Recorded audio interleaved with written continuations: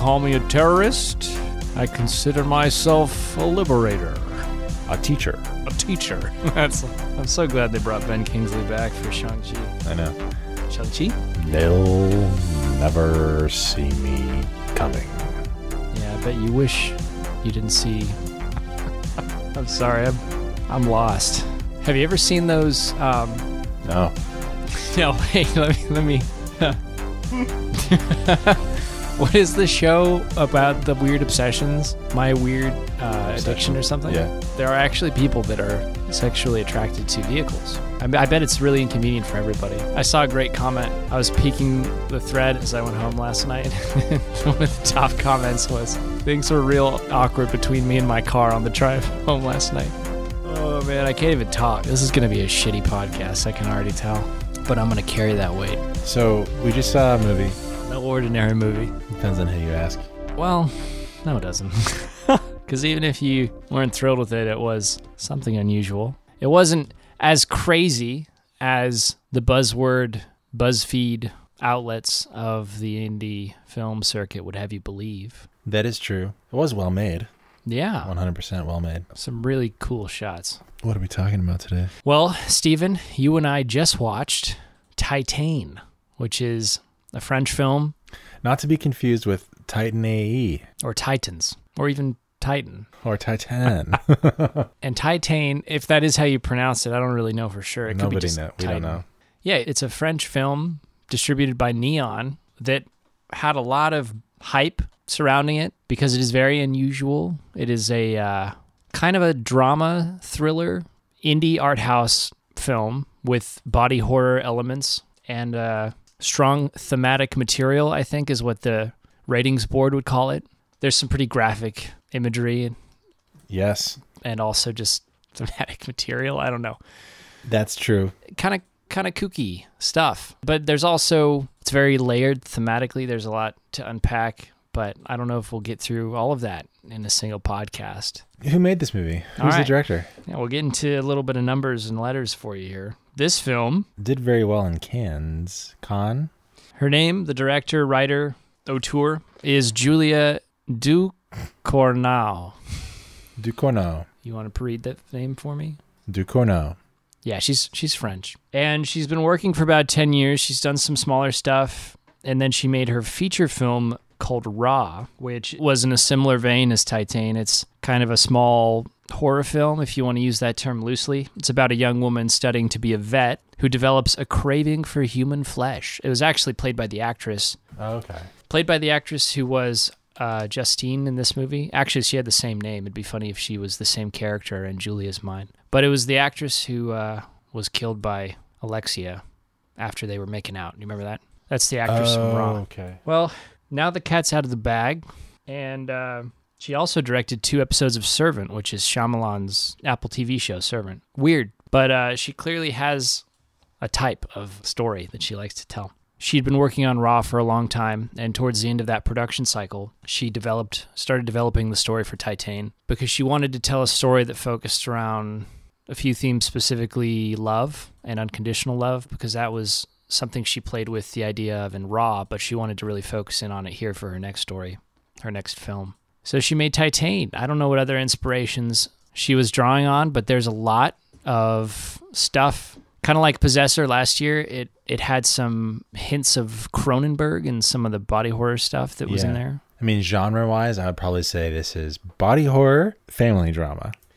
Yeah. So imagine that. And it's easy to oversell because of the hype and the buzz that this is like a horror film or something, but it's really not. And it is mostly a family drama, if you can call it that, at its heart. Yeah. Once you get past the psychotic nature of everything, it's very much just turns into a movie about 2 people who are searching for connection desperately, or just are in desperate need of connection because of their circumstances, and they find each other, and vicariously they sort of pour out their love and life on each other. Should I give like a 2-minute rundown of the plot or no?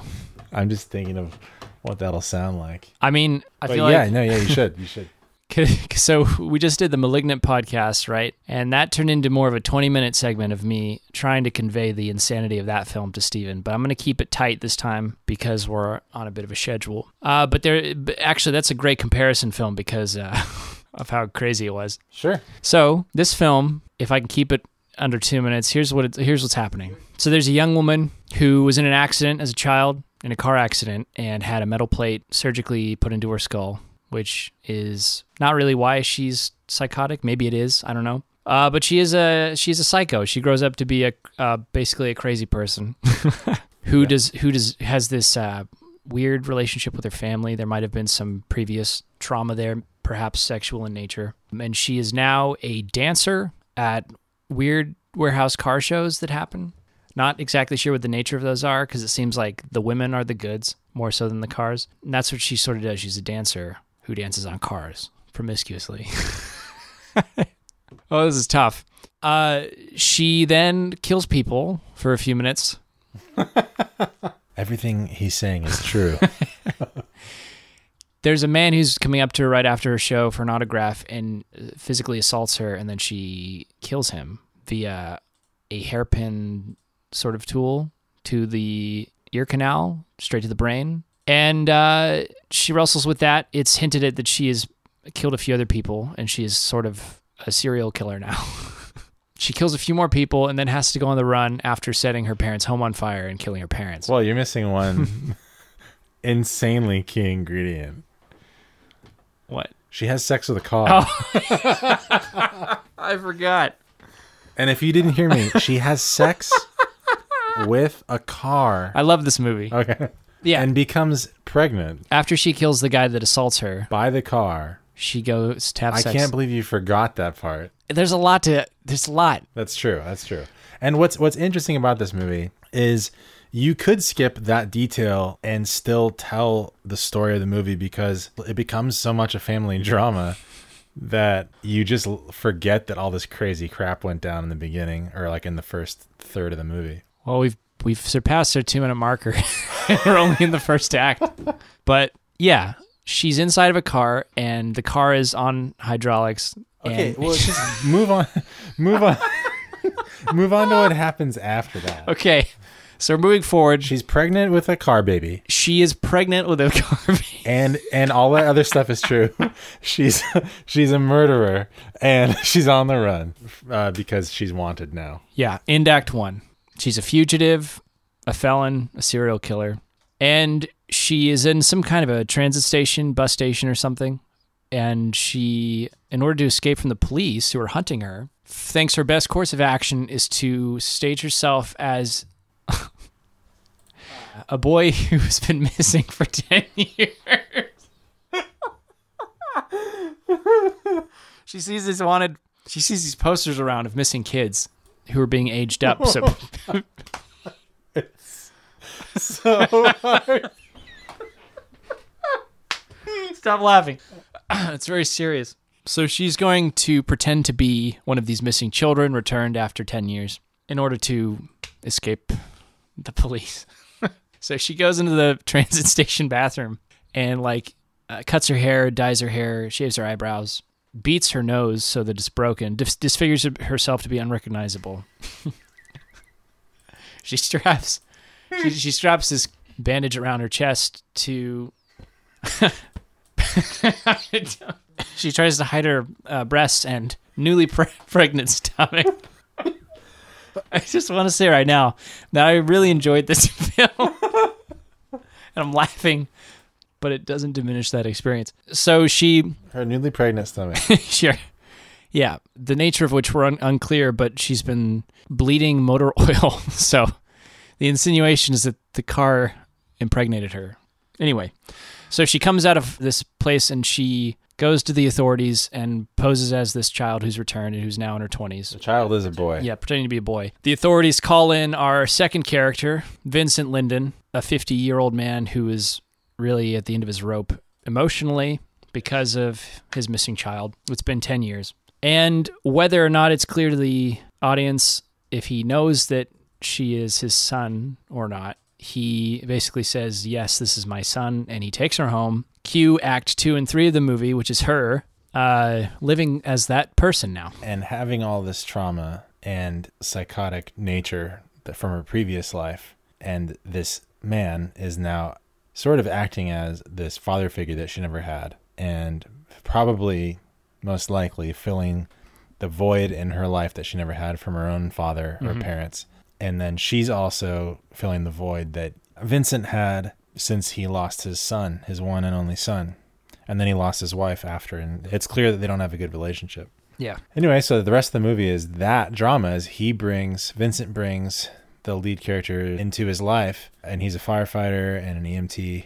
And at that point, it feels like it's more his story than hers. Yeah. It's him grappling with, it's made more clear over time that he fully understands that it's, this woman is not his son. But he is so stricken by grief that he needs something so desperately to be able to cope that he accepts her for what she is, or as his son. And at that point, there are still elements, some trace elements of body horror, and the film ends with her basically giving birth to a hybrid human machine child, I suppose. It's not really a high. It's like a baby with metallic, with like Wolverine skeleton, basically. Yeah, it's got like spinal like a metal spine or something. I don't know.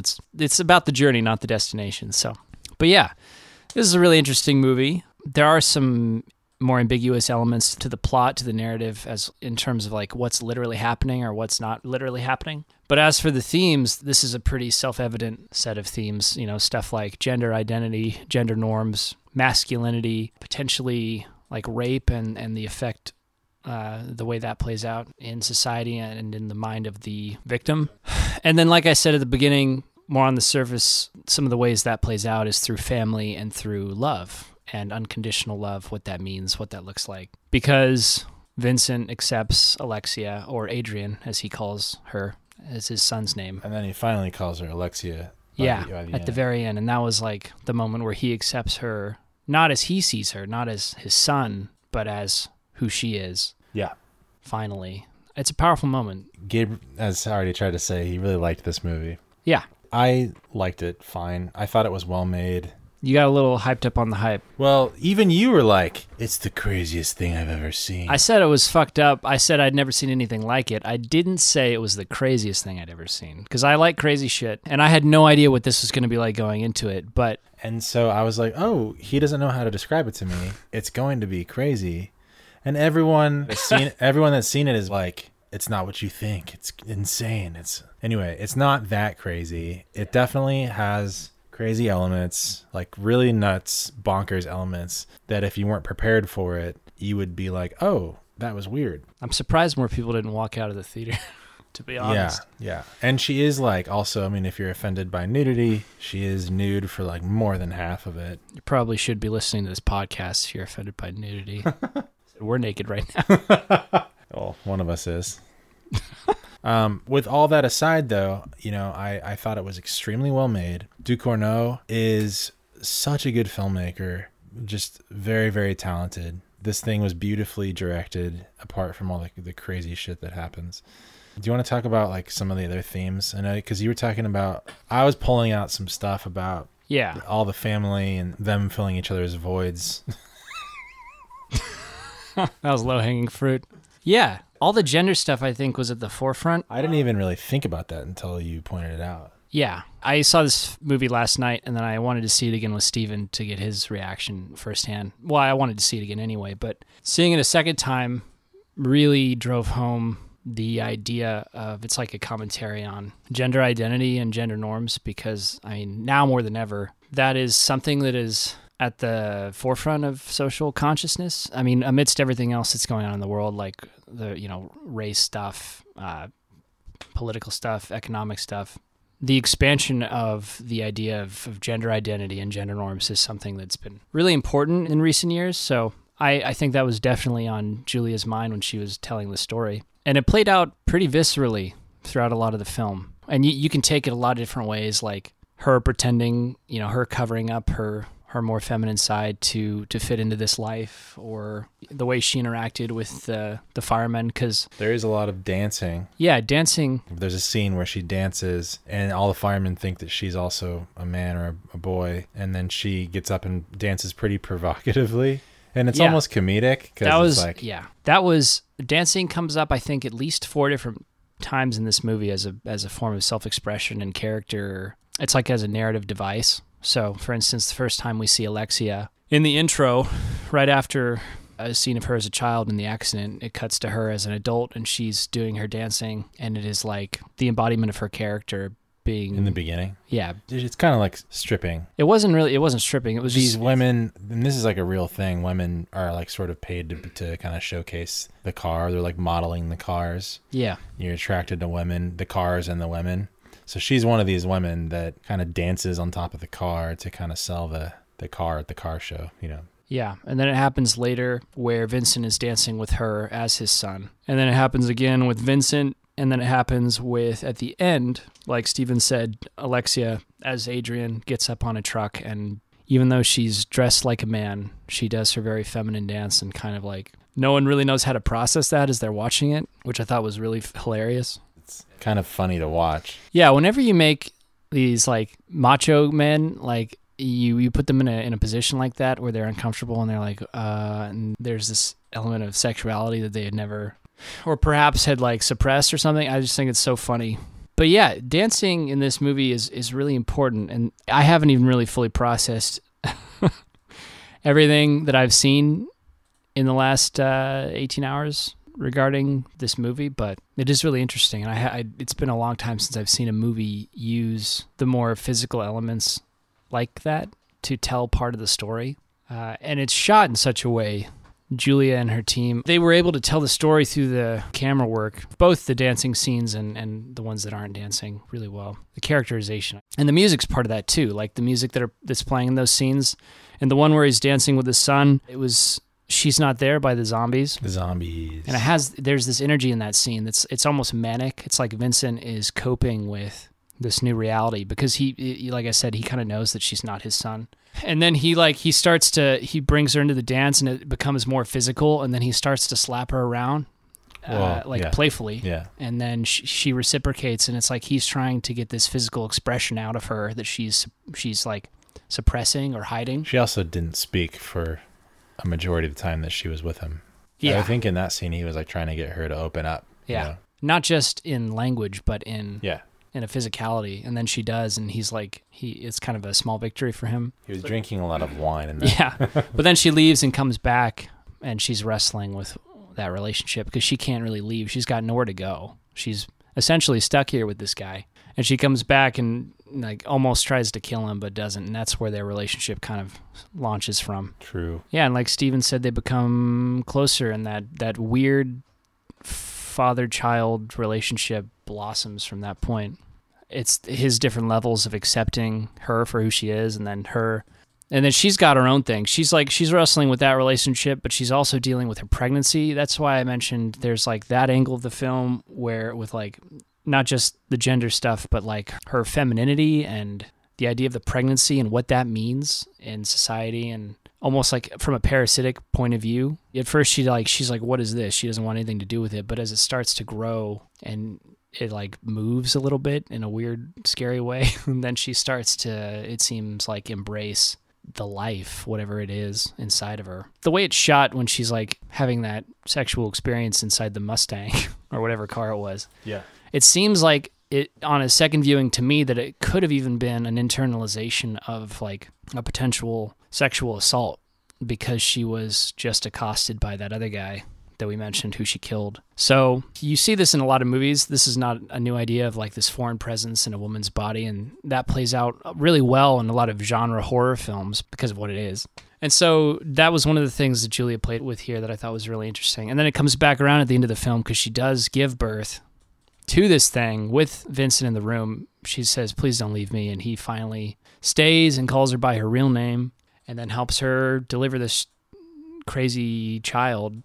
An interesting thing is that she dies there, or seemingly dies in childbirth. And I'm not sure what to make of that yet. But like I said, it feels like it's more Vincent's story at that point because it's him finally coming to accept her and him and their relationship. and he is now like complete in a way. And now he has another child to kind of fill a void, Yeah, whatever that means or looks like, because if we're meant to take that part of the story literally, then there is like an actual hybrid baby that he is now in charge of. It's weird. I love that sort of, not ambiguous, but there's that surrealist aspect that I think, when done right, works really well. And it, like we mentioned earlier, it doesn't lean into that so much that it's not like batshit insane the whole time, and it only uses those moments sparingly. And I think that's what makes those moments so powerful and startling, is because it's bookended by craziness. But there's the middle of this story is a very human and a very deep and intimate and true story. So true. It's very relatable. It's very easy to connect with. And I think that's why it had such a strong response at these film festivals like Cannes, and it won the grand prize. And that's the more artistic crowd that sometimes it's hard to take them seriously. But I think there is a truth and a reason why this film resonated with them, and it's because those people aren't used to the batshit insane stuff that we would have thought it would have been, but they think it's so crazy because they're not used to that kind of genre film, the crazy Cronenberg style stuff that this kind of selectively picked from to flavor and embellish those elements of the story here. This is still a film that regular people can relate to, and then it's just made outrageous by those little extra things that would honestly turn a lot of people off. So I wouldn't recommend it to your average moviegoer. I briefly described it to some of my other friends, and they were like, "Yeah, we're okay. We don't need to see that." Yeah, I also wouldn't recommend it to everyone. Just people who, this is kind of how you pitched it to me before we left. He kind of said, if you care about extreme art house cinema and you want to try to see as much as you can of that, then you should definitely see it. And I was like, yeah. If you just want to experience something that is like not wholly original per se, but something that is like fresh and exciting and new, because there really aren't any movies like this, or at least there haven't been in recent memory, that tell the story in this way and so boldly, I guess, that mixes a lot of the classic campier elements of, late 20th century genre film with deep and emotional, intimate story about family and those connections, unconditional love, and also have the stuff with gender, the conversation around sex and gender and all that stuff. It tried to tackle a lot. And so, your mileage may vary on how much you can get out of that, how much you think it did well. But I was delighted because it was weird, and that's something that it always draws me in. Yeah, you could have told the story 100 ways, but this was a story that Julia wanted to tell, and I think I'm fully on board with her style. I really want to see Raw now because I've heard good things about that, and I'm excited to see what she does next. Yeah, same. And thanks Neon for bringing it to the far west, to the west coast of the United States, so we get to see that. Anyway, I'm done gushing. That's okay. I love it when you nerd out. But yeah, that's Titane. And if any of that sounds interesting, go check it out. Yeah, I'm thankful that I saw it. I wasn't my favorite movie of the year. Well, thanks, Gabe, for this recommendation. Yeah. I wonder how this episode will do. Here's one of the songs from Titane. Yeah.